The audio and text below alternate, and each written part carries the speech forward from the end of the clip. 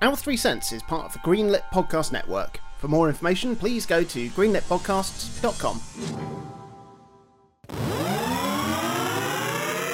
Hello and welcome to another episode of Our 3 Cents, a podcast celebrating the very finest video games. My name is Jonathan Dunn and I'm joined by two friends, a childhood one, Chris Dow. Old Dairy Brewery. And my adulthood chum, Minty Booth. Fuck you say? And we are discussing our all-time top 100 favourite video games. Announcement! Before we dive into the episode proper, we'd love to direct your attention to a few things, mainly because we're getting good at this. It's our YouTube channel, where the most recent activity has been the video series Inky Dunk that myself and Minty have been producing, where we are recording and commentating upon various runs of The Binding of Isaac Afterbirth Plus. We've both recently started fresh save files in preparation for the forthcoming new DLC, and we've been having a great time putting even more hours into the game. There's a good dozen or so episodes up there now of that, so if you're new to roguelikes or Binding of Isaac, you'll certainly pick up some tips and tricks on how to maximise your runs, or even if you're a seasoned pro, you'll hopefully still find an enjoyable watch, and or maybe you'll learn something as well. So please do head over to YouTube and search for Our 3 Cents, and subscribe to the channel, like the videos, and share them about the place. And if you're looking to get even more out of the podcast, then you can head over to patreon.com/Our3Cents to have a look at the amazing perks on offer in exchange for some pennies of sponsorship from your good selves. This bonus content includes full bonus episodes, exclusive deleted scenes and outtakes, including additional video content as well. There's custom artwork, access to the Patreon exclusive Discord channel, which is a very nice place to be. So, this week we have Minty's 9th favourite video game of all time. I can't wait to hear it. I mean, I've heard about 91 really good games from Minty and Turok. Hey. I'm just kidding. I have no opinion on that. Before we get into that, though, it's time to return to the quiz. Chris has extended his lead by 1 point again, so let's see what happens with this one. It's only one. Quiz.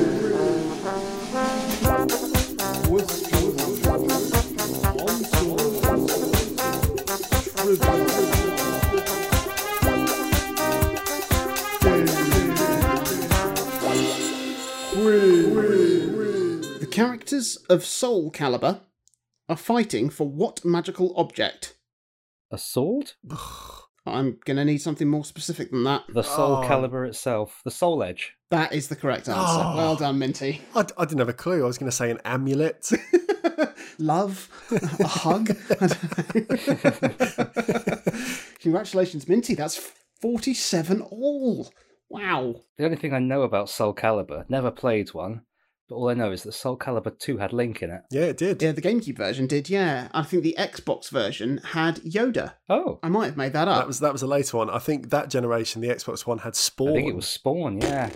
Spawn? There was another version as well, wasn't there? Another one had the fellow from Tekken, was it? So it would have been the PlayStation version. Must have had Yeah. some Tekken I chat. think so. I'm pretty sure that the GameCube version massively outsold the other copies because of Link's inclusion in 2, which is pretty cool. So, before we move on to Minty's 9th favourite video game of all time, what have we been playing this week? Minty, why don't you kick us off? What have you been playing in the last few days? Well, I haven't been playing a huge breadth of things, but as I knew would happen, I've played a lot of Binding of Isaac. Wonderful. It's consumed me, I'm afraid. I've played so much of it. The first couple of Inky Dunk videos I did a couple of weeks back, those were the only 2 that I did on normal mode. Yeah. Because like you said, why play through it twice when you could play through it once and get everything that you would unlock in those 2 playthroughs? Exactly. Yeah, so I've been knocking out a few decent runs there, a few of which have been put online.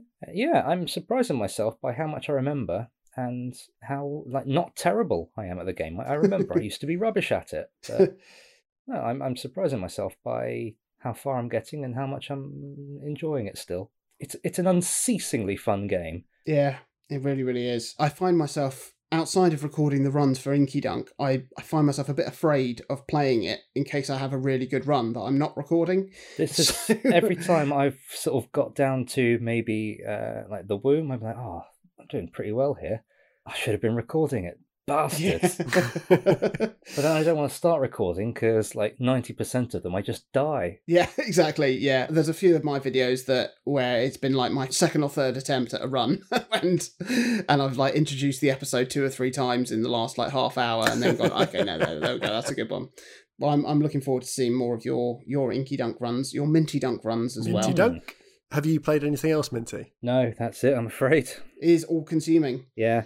Although I have got an old laptop that I've got working again, so I am currently browsing Steam using what I'm hoping I'll be able to find and sort by oldest, so that I don't have, so I can actually find a nice little thing that actually runs on it. There's all sorts on there. Yeah. So any listeners who have some recommendations that will run on something that's probably powered by Pete, go for it. I think that the Messenger is on sale at the moment on Steam. It's about £7, and I think you would have an incredible time with that. And the highest that ever gets is 16-bit. Oh. I'm sure it would run quite nicely. How about you, Chris? What have you played this week? Well, as you've all touched on with your Inky Dunk and Minty Dunk stuff, I've been playing more Binding of Isaac. Yeah. Like I said last week, the Inky Dunk runs from you two are really helping. Good. Like, I'm not just saying it to force you to work. Like, it genuinely is making me better at playing the game. And when I sit down now, I feel like I'm more methodical in how I approach each room. I'm thinking a bit more about item choices because I've seen you guys pick them up, and I might, start to actually understand what they do and what they relate to. I'm sort of scouring for coins and rocks or whatever in certain orders, actually thinking about how I approach the floor. And in some cases, I'm saving my own poor choices by thinking carefully about other options that kind of like follow on naturally. And I really like in this game how obviously there's synergy in items that you've both talked about and I vaguely understand. But there's also kind of the synergy across like the game's currencies and how they interact. So I'm getting to the point where I can be in a position where I think, okay, I'm at the end of a floor, I've just beaten the boss, I am low on life, so maybe I'm going to go to the shop because there could be a soul heart there, but I don't have a key to enter. But I could look for marked rocks, or I could look for coloured flames that I could bomb, and maybe that would give me a key. And then, I got lucky, huzzah, I can move on. And then I get to the shop, I unlock it, but there's no health there right now, but I do have a bomb that I can use on the reroll machine and whatever else. And it's that kind of stuff that I'm starting to think about the progression of kind of items and rooms and currencies and all these things that feed into the moment-to-moment gameplay of the Binding of Isaac. And I don't think I ever really appreciated that properly. I think I was always just blasting in and just hoping something good happened. So, watching you both play your runs has made me think that, sometimes you're going to get a bit unfortunate, you're going to get unlucky, you will take damage in places. But whereas before I might have thought, well, fuck it, who cares then, might as well just quit. It's like, no, there are actually lots of ways out of most situations, unless you get really, really kind of backed into a corner. So, still really enjoying it. Good. I'm very glad to hear that. I've probably played another 10 hours of the Outer Worlds as well. Oh, nice. I think I probably could have beaten the game by now if I wasn't getting so absorbed in like scouting for side quests constantly. That's how they get you. I know. And an awful lot of them have relatively little payouts in terms of actual like loot or currency or money or whatever, but they often have like a story that's worth pursuing or that I enjoy enough to want to kind of see it through to its little mini conclusion. Like one notable one recently, I was asked by a factory foreman to make an absentee return to work. I dug for clues in their apartment and then found out that they were essentially like a drug runner because I bumped into a tweaker who was just kind of hanging around the building looking for them as well. But then kind of finding out that they'd gone to do a drop on the outskirts of town, I made my way to that house in question, was greeted by a strange, over-familiar family who seemed insistent that I stayed for dinner with my crew as they seldom got company. Whilst making myself at home and wandering through the floors of their house and they finished cooking, I spoke to the family's daughter, who seemed very hopeful that I'd come to drop off more, I think she called them rocket lollies, which was obviously a suggestion of whatever the drug was that was being peddled. I snooped about a bit more and then broke into a room at the top of the house using my pro lockpicking skills, and then found the drug runner's body like tied down and disfigured. Ooh. And then when I made my way back downstairs and confronted the patriarch of the household, the whole encounter just fell into violence. I ended up having to murder the entire family, essentially. Oh, Chris. But it made me find out, like in picking through their possessions and notes and things around the house, that they were essentially going to just serve me up the body as like a cannibal surprise. Jesus. And that he had originally come to the house to tell him that he was no longer comfortable with stealing the drugs from his place of work to give to them. Oh. So that's why they took matters into their own hands. But all that plays out in like a little half an hour segment. That's lovely. And it felt like a surprisingly layered and organic bit of storytelling. Yeah. And like I said last week, I know that games like this have existed for a long time, and narratives in games like this have existed for a long time. But because I haven't spent the last decade playing Bethesda RPGs, and I haven't played a lot of that kind of like computer RPG stuff, it's all fresh to me. So I'm still really enjoying it. Good.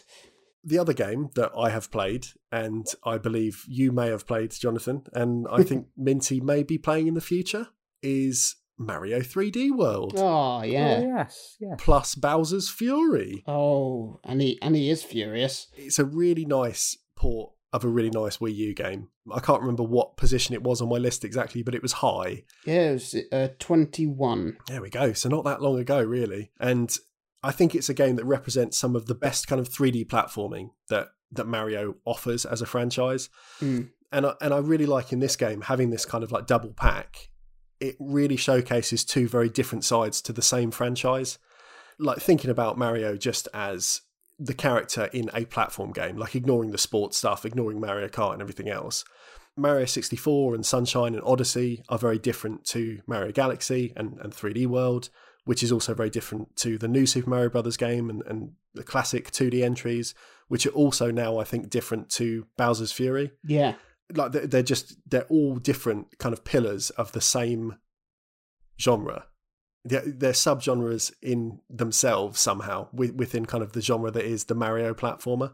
Yeah. And yeah, I really like it. I mean, we can talk a little bit about Bowser's Fury in a bit, but I'm mainly interested to know how you've got on with 3D World, because you were the one out of the three of us who had not played it prior. Yeah, and I think I said when one of you was talking about it, that the reason why I kind of steered clear of it, or well, not steered clear of it, but just, didn't have that sort of impetus to pick it up, was because of how great a time I had with Super Mario 3D Land on the 3DS.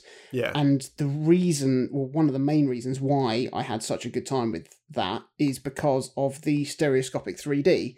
And that's what I think makes this sort of hybrid between 3D and 2D setup work, is actually being able to see properly depth of field. Yeah. And it means that in these little dioramas, you can fling yourself around with the same kind of abandon that you have in like a full 3D Mario game where you've got full control of the camera, but without actually having to move the camera at all.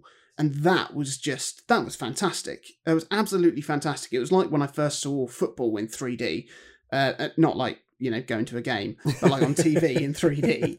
All of a sudden, I could actually see on TV where the ball was in relation to, when the ball was in the air, all of a sudden I could see where it was, and that was a total game changer. Yeah. And to be honest, I still kind of feel that way, having played, and I've played through all of the game, apart from the last world that you unlock by getting all the stamps and all the green stars and getting all gold flags, which I'm now probably about halfway towards unlocking.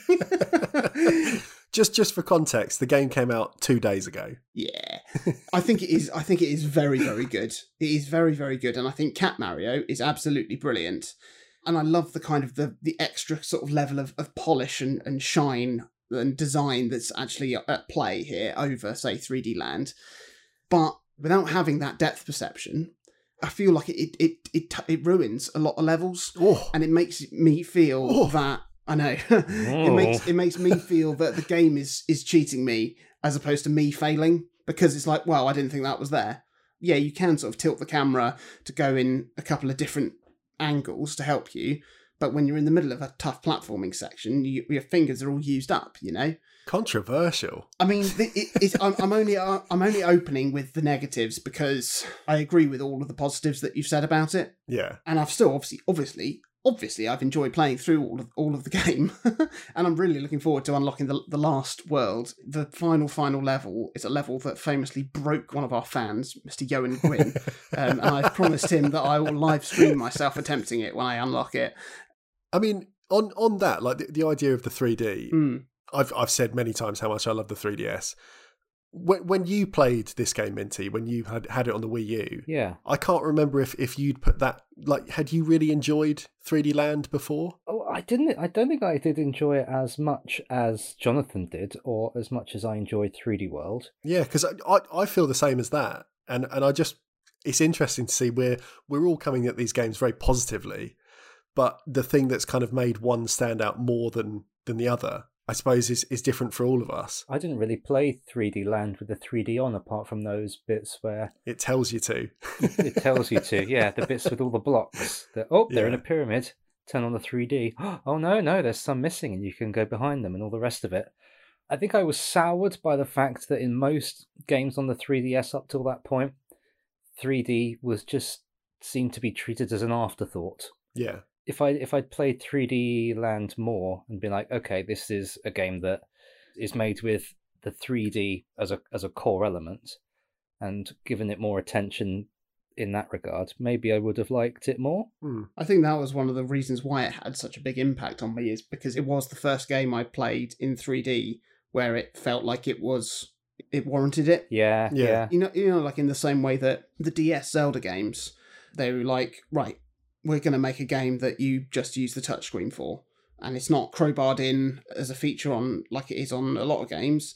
They designed everything about how the game worked around having to use the touchscreen, and proved that you can do it. And yeah, it felt like such a perfect fit. And it's something nice about those, because they're like little dioramas.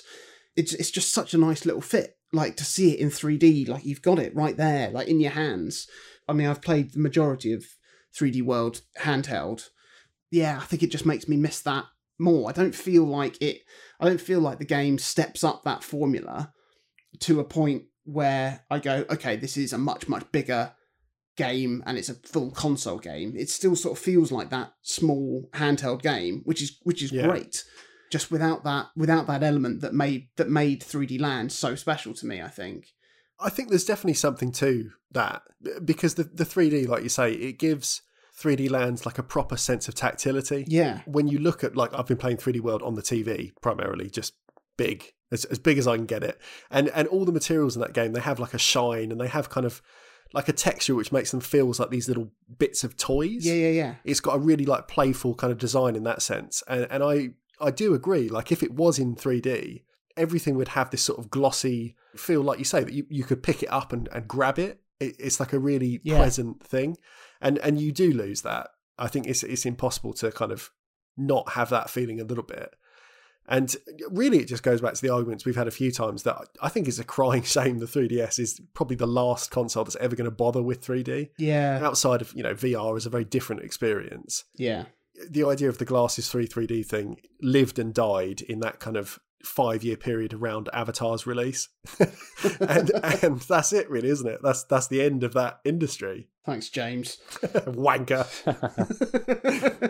I did foresee this opinion. Obviously, that was my suspicion that I was going to feel like that. But I foresaw something, which is why I did buy a copy of Captain Toad's Treasure Tracker for 3DS. Oh, I bet it's lovely. And it is absolutely stunning. I've only played a couple of levels because I thought I'm going to play Super Mario 3D World and I'm really going to want to play Captain Toad, and I'm definitely going to want to play that in 3D, like 3D. But it is, I love those little bonus levels in the in the game in 3D World, and it's so nice that they've gone full Sonic and Knuckles plus Sonic 1 with Captain Toad, which is. It's a very, very niche reference. Oh, it's a good reference. Yeah. I think one of the things that sort of struck me with 3D World is I think we're now... this is such a fucking ridiculous sentence I'm about to say. Is that we're now living in a post-lives world in terms of games. Like, I don't see the point in having lives in the game. It means nothing.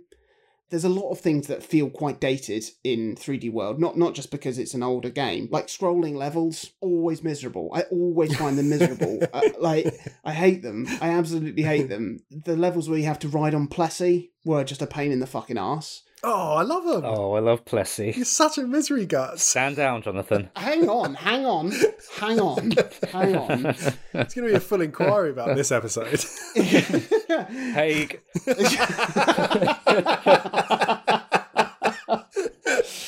However, there's so much stuff in the game that I feel is done so much better in Bowser's Fury.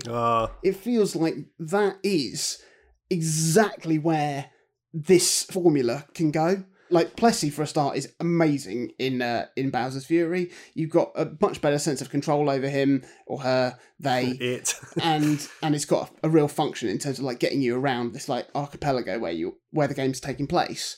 And the fact that it's open world is extraordinary. Like I had this thought when we were talking about Super Mario 64, and I think you were playing the PC version.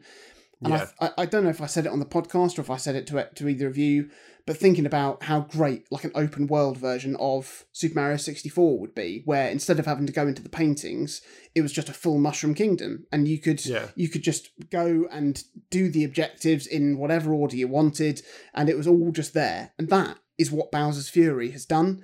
I think it is just wonderful. I think it is absolutely brilliant.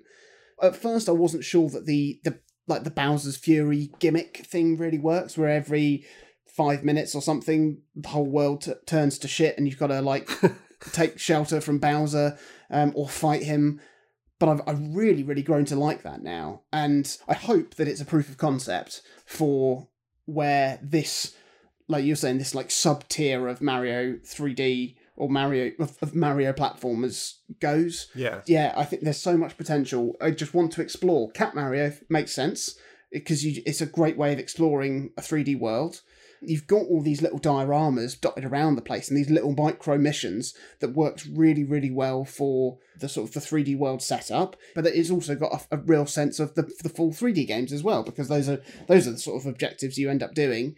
But it's just, I think it's incredible. I think it's absolutely incredible. From what I've played of Bowser's Fury, I think it's a better game than Super Mario 3D World. Yeah. And that's not me saying that I think Super Mario 3D World is a bad game at all. I think it is absolutely brilliant. It's a 9 out of 10 game. But it doesn't do enough different from Super Mario 3D Land to make up for what it takes away from Super Mario 3D Land, which is stereoscopic 3D. I'll give you that. Whereas Bowser's Fury is doing something really, really fresh and exciting. And I'm more excited to get back and play that than I am to go back through and try and find all the green stars in 3D World. But yeah, I'm really, really glad to have finally played it and playing it properly. And like I said, this is not me coming down on it. Because I do think it is absolutely brilliant, but it proves that I'm not just Nintendo biased. I do have criticism throwing against things that aren't The Last of Us. I've played probably, I don't know, I think I've got 10 or 15 shines in Bowser's Fury, so I haven't made a huge amount of progress yet. Okay, yeah. But I do like how, in comparison to 3D World, it is gloriously sloppy, I would call it. Yeah. And I think by that I mean it's very intense. Like the first few minutes of playing, when everything's just kicking off in the opening. Yeah. Georgia was sat next to me playing The Sims and sort of looked up and it was like, whoa, what's happening here? It's like there's an awful lot going on. And it's a totally different feeling. Yeah. And I think the genius of pairing these two games together is that they obviously have shared similarities in their control schemes and power-ups and everything else. But you've got 3D World that I honestly think is Mario at its slickest. Like a stage is a single idea that is stretched as far as it will go and then just dropped for something completely different the next stage. Whereas Bowser's Fury is like, okay, we've got all these ideas and we're just hulking them all at a wall. and for every one of these little mini islands, it's like, you might have a bit of that, you might have a bit of that. It's like someone's knocked over a whole sort of spice cabinet and you're just making sense of whatever flavours you can pick up. It's a really... Yeah, intense is the best word, I think. I think the more you play it, I'm at about 30 odd something shines now, and when you start to become familiar with the type of puzzles and the type of areas, it's getting used to a whole new lexicon. Yeah. And going, oh, okay, so there's a find the cat mission probably on this little bit of the island, or there's a find all the cat shine shards on each of these, or, let's find the secret boxing ring section in this bit. And you start to know what to look out for, because it is, as with any sort of open world game, even though this is a small one, it is always very intimidating when it first opens up, sort of spreads its cheeks and opens up in front of you. You don't quite know how to enter it. I'm cutting that. Jesus. I'm looking forward to hearing Minty talk about it in the near future. Me too. I'm really looking forward to hearing what you make of it. I've certainly been enticed. I reckon that if they released that on the eShop for, $17.99, it would be a big hit. Yeah, gangbusters. In terms of other stuff I've played this week, because, as you said, I've only been playing Super Mario 3D World for 2 days. We've got 5 more days to cover. Exactly. So I have managed to get a bit more PlayStation 5 activity going, and I finished Spider-Man Remastered, which was absolutely brilliant. Good. The story was phenomenal, really, really well told and performed. It's right up there with my favourite Spider-Man stories. I mean, outside of the comics, which I've never read, but it's up there with Into the Spider-Verse and some of the better feature films. It just hit all the right notes. It had a very emotional finale that, it just made me want to crack straight on with Miles Morales as well, which I've made a start on it, but I'm going to put it down for now and try and plough on through Demon's Souls, which I've played a bit more of, and it also continues to be a belter. A big good game. On the smaller side of things, I have also been enjoying a really good new Apple Arcade game, which is a puzzle game from a group of Nordic developers based in Thailand. They're called Licky Studios, and the game is called Lumen. Oh, it's a nice name. It is a fairly straightforward setup in that it's given a grid. So there's something casting a beam of light or a couple of beams of light, and then you rotate mirrors and other things on the grid to direct the light into the lenses to complete the puzzle. It's not reinventing the wheel in terms of puzzle games or light direction manipulation-based puzzles, but what it is really, really nicely presented. It's silky smooth. It's got this nice sort of steampunk Victoriana aesthetic, and it works really beautifully. It's just a very, very charming little game. It's not in the same league as something like Grindstone, obviously. So, I wouldn't say it's worth subscribing to Apple Arcade for best part of a year just to play it. But if you do have a subscription, definitely check it out. And if it is released outside of Apple Arcade, then I'd definitely recommend picking it up for a few quid. And yeah, it's been occupying my fingers as much as my usual iPhone cocktail of happy colour and words with friends. So that's really, really nice. Now, something else. I teased this last week, and I'm really, really excited to talk about to be honest, it's the main game that's occupied my brain for the last couple of weeks, which is this new indie game on the Switch called Blue Fire. Oh, and yes. It's from a new independent developer based in Argentina called ROBI Studios.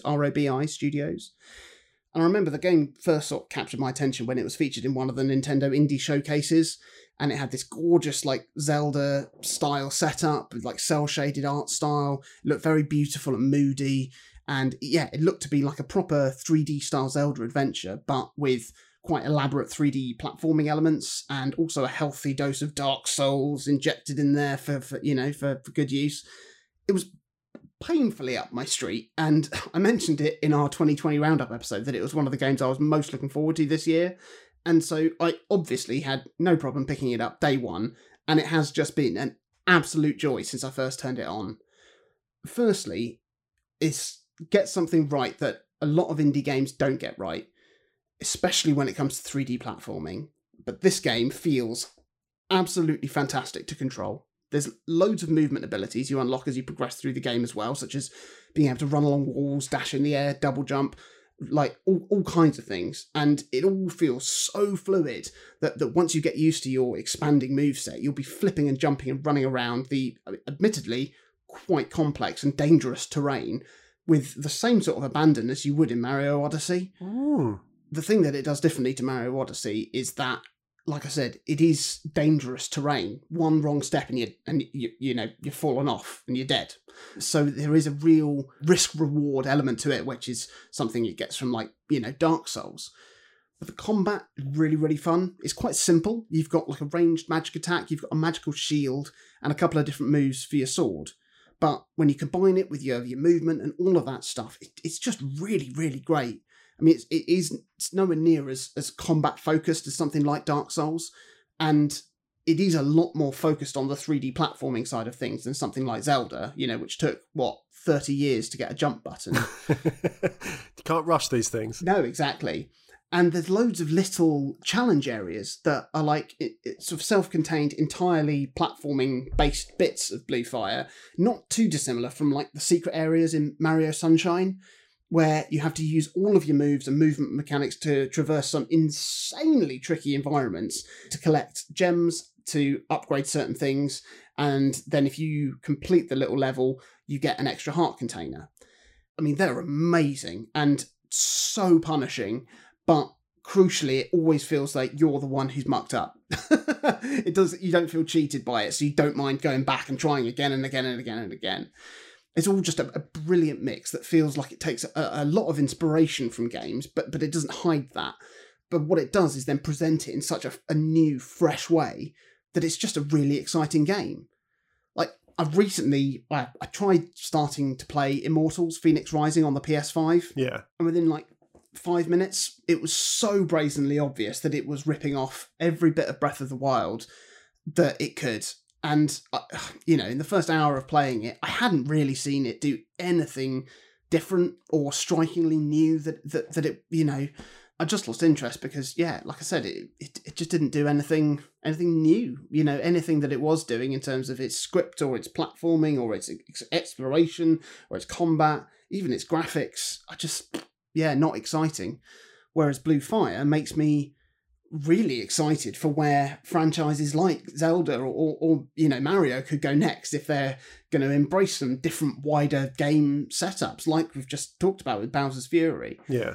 And whilst like you certainly can feel Dark Souls fingerprints on the game, like you can with many games these days, it doesn't owe as much to that as it does to a game like Hollow Knight, which obviously lends a huge amount to Dark Souls. But like, if somebody told you this was a 3D Hollow Knight game, you'd believe it. And that excites me for where that franchise could go as well. But what they've done is they've spotted a little hole to go, I reckon that this could work like this. And it does. It really, really does. The mood that the game establishes is fantastic. It's dark and moody, but also got, this cel-shaded, colourful style to it, and it's not without a dash of whimsy. And the soundtrack is gorgeous. It's so good, fully orchestrated. Like, the polish on the game overall is quite outstanding for an indie game, especially. At the moment, there are a few little bugs lurking in the game, which is obviously inevitable with an indie game where they haven't got the scope to get it play tested within an inch of its life. But I've joined the developers Discord channel, and that's been great because like they've been responding really well to feedback on the game, spotting bugs and stuff like that, and suggestions over what maybe to tweak in terms of its design. And literally just this weekend, a patch has been released for Steam and released for the Switch version for approval. So I reckon it'll probably be updated by the time this episode comes out. That none of those bugs have actually impeded any of my enjoyment of the game. It's fantastic exactly as it is, but when it's going to be even more stable, I can't recommend it highly enough. Like, it's I mean, I know it's only halfway through February, but it's game of the year for me so far, and I think it's just, I really, really love it. I can't recommend it highly enough. Wow. It also has a easy setting on it, so if you don't want the grueling challenge, and it can be very, very tough, especially at the beginning before you sort of establish your full sort of moveset. It's got a little newcomer, I think it's called newcomer difficulty setting, that I think makes it, more inviting than something that is obviously quite punchy like Dark Souls or Hollow Knight. Yeah, outstanding. Well. So the time has come. for Minty to tell us all about his 9th favourite video game of all time. I'm so excited. I'm really excited. I've got a low alcohol cider and a flagon of talc when you're ready, Minty. Oh, lovely. When I was growing up, I developed what I realise in hindsight was a rather self-sabotaging contrarian streak. That means there's an entire world of things that are really quite good that I either have no idea about or groundlessly hate because they're popular. Elton John, for example. Yeah. He's done some good stuff. Don't begrudge him his success at all.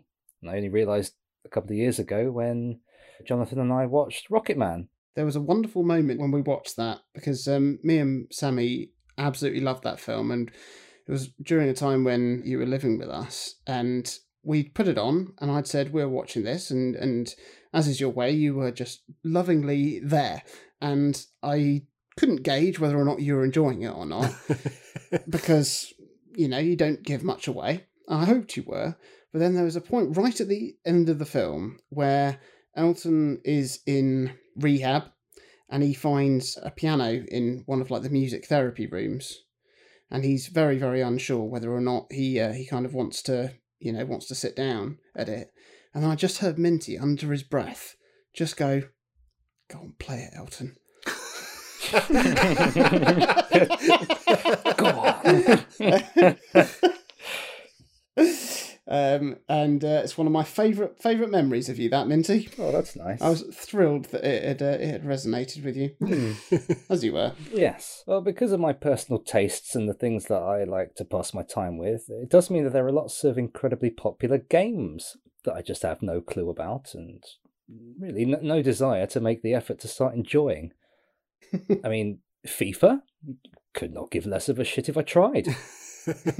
Online gaming? The only online gaming I'm doing is trying to hang up my washing quicker than the last time. That's the shit they come for. Grand Theft Auto? Sorry, I'm never going to try it because people in high school liked it. I denied myself these pleasures in my youth, and now I'm past the age where you develop that psychological block that stops you enjoying new things. There was one game, though, that managed to slip through. Join Me. I grew up reading all kinds of gaming rags, and there was one official Nintendo magazine that slapped a gold medal on anything that Nintendo shat out, irrespective of quality. 97 out of 100 to Donkey Kong 64, things of that nature. It became a tiresome read, and I soon stopped. I figured that all review magazines were just glossy knots of toadying and started to look further afield for recommendations. Reviews from real people, whose words were just slightly bittered by actually having to pay money for the games that they were talking about. And in the middle of those two extremes emerged, in my consciousness, the internet reviewer Ben Yahtzee Croshaw, host of the escapists Zero Punctuation, which was a entertaining 5-minute rant that came out every week reviewing a hyped-up AAA game with bile and ferocity that blended the legitimacy of the print media I'd grown weary of years prior with the unfettered opinions of faceless Play.com reviewers. Absolutely slurped them up. I was always aware that none of these videos were particularly positive, so I never really took away anything that was like, oh, well, that sounded quite good. Maybe I'll give it a go. Until the Year in Review episode came out that handed out awards to games for being terrible in various categories, but also to Saints Row 2 for being extremely good. And the tonal whiplash was enough to get me to grab a copy the next day, and he was right. It's a fantastic game. So good, in fact. I think it's my 9th favourite video game of all time. Wow. How about that? A few weeks ago, I installed Saints Row 2 on my laptop, and I messaged Minty, because I know you've talked about Saints Row before, and Minty's response at the time was, I'm not ready to talk about this game. So I knew that would either be that it was a very positive opinion on it, or a very negative one. Fantastic. Now I know. And now you know. It picks up where the first game left off. You wake up after 5 years in a coma following an explosion on your yacht, in which time 3 rival gangs have taken over the streets of Stillwater and carved up your turf. So it's time to recruit new lieutenants and take back what's yours. It's a familiar setup for games of this ilk, but where this game shines is how it uses more cartoonish humour, visuals, and set pieces to heighten the darker parts of the story. It's a game about gangs, of course it's going to be dark, but using humour heightens the drama, the tension, and the fun in a douche écossaise of drugs, prostitutes, and murder. Popular opinion puts Saints Row 3 as the better game of the two. And technically, yes, it's a much better game. It looks better, it plays better, it's not quite as buggy. But where Saints Row 2 really shines is the story. It's full to the brim with just incredible cutscenes that cram in so much character and so many memorable moments that it's absolutely untouchable. Saints Row 3 disappointed me because the cutscenes just top and tailed missions with little clips that were basically, meet me outside the weapons store, and then we'll go and then we'll go shoot up the gang in this part of town, and then you would have the ending cutscene once you'd beaten the mission of everybody sort of banging the table, going, "What are we going to do about these ding dang saints? Get them in a row." Yeah. So stupid. Yes. In Saints Row 2, however, you see, in those same cutscenes, you see friendships developing in your new crew. You uncover the reasons why they joined you, why they personally hate the rival gangs, or the reasons why they feel compelled to help you, reluctantly in some cases. For example, at the start of the storyline where you take out the Brotherhood, which I took out the last of the 3 gangs, you're offered an 80-20 split of the profits of their next illegal shipment in exchange for working under their incredibly enormous leader, Mero. And naturally, you refuse, and the next mission has you destroying some of his cars and his trucks in response to such an insultingly low offer. Cool, mission complete. The cutscene is just going to be Mero slamming his fist on the table and vowing revenge, right? No. During that mission, you also picked up a vat of toxic waste that you planted in his tattooist zinc reserves. So the cutscene is you watching half of his face burn off. It's a completely unnecessary story beat, but it's just fantastic. So you've got three rival gangs. You've got the Brotherhood that we talked about, who do sort of protection rackets, extortion, all that sort of thing. You've got the Ronin, who do things like, I think their main thing is prostitution and money laundering. I think they own a casino. Clean and the filth. Yeah. Laundering and whores. And there's one particular cutscene as you play through the Ronin storyline, which I'm not going to spoil for Chris and for anybody playing it, but there's just a few peppered about that make you think, oh boy, this is really dark, isn't it? Goodness gracious. So you've got one to look forward to there, and this particular one that I'm talking about, all I'm going to say is the word graveyard. Spooky. So once you play it, you'll probably be affected as I was once you watch the cutscene, and then you'll be like, oh yes, that's the one he was talking about. And that was the one where I started to really take notice of the mission complete screens, because every time you complete a mission, you get you get your respect gauge going up, you get the money that you got for completing the mission, and it also summarizes your performance with a newspaper, like the newspaper from the next day, talking about all of your exploits, which I think is just a really nice in-universe way of showing you the impact that you're having on this place, outside of just, oh, there's somebody over there wearing purple where they would be wearing yellow. That must be because we're doing well as a gang. It's not all sort of, dark and gritty and grim, though, far from it. The third gang is the Sons of Samadhi, who are the drug traffickers, and one of your lieutenants has an in with them, and she's sort of the classic sort of fun, laid back stoner type, and she comes up with a plan to destroy some of their weed farms.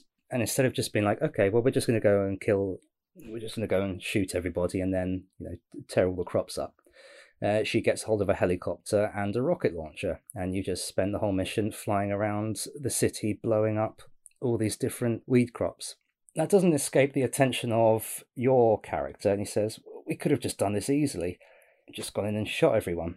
And she goes, yeah, I thought it would just be good times. I think that really captures the essence of Saints Row 2 in in one little bit of dialogue. It is just good times. It's fantastic.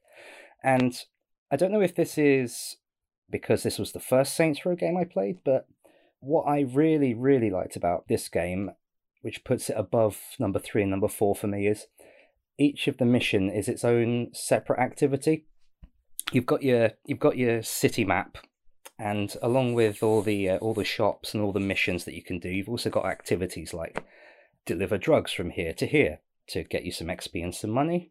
Go commit insurance fraud. That's another activity. Something to do, isn't it? Well, yeah. Insurance fraud is really, really fun as well, because it turns off gravity and you just have ragdoll physics and you just have to fling yourself at trucks. It's incredibly fun.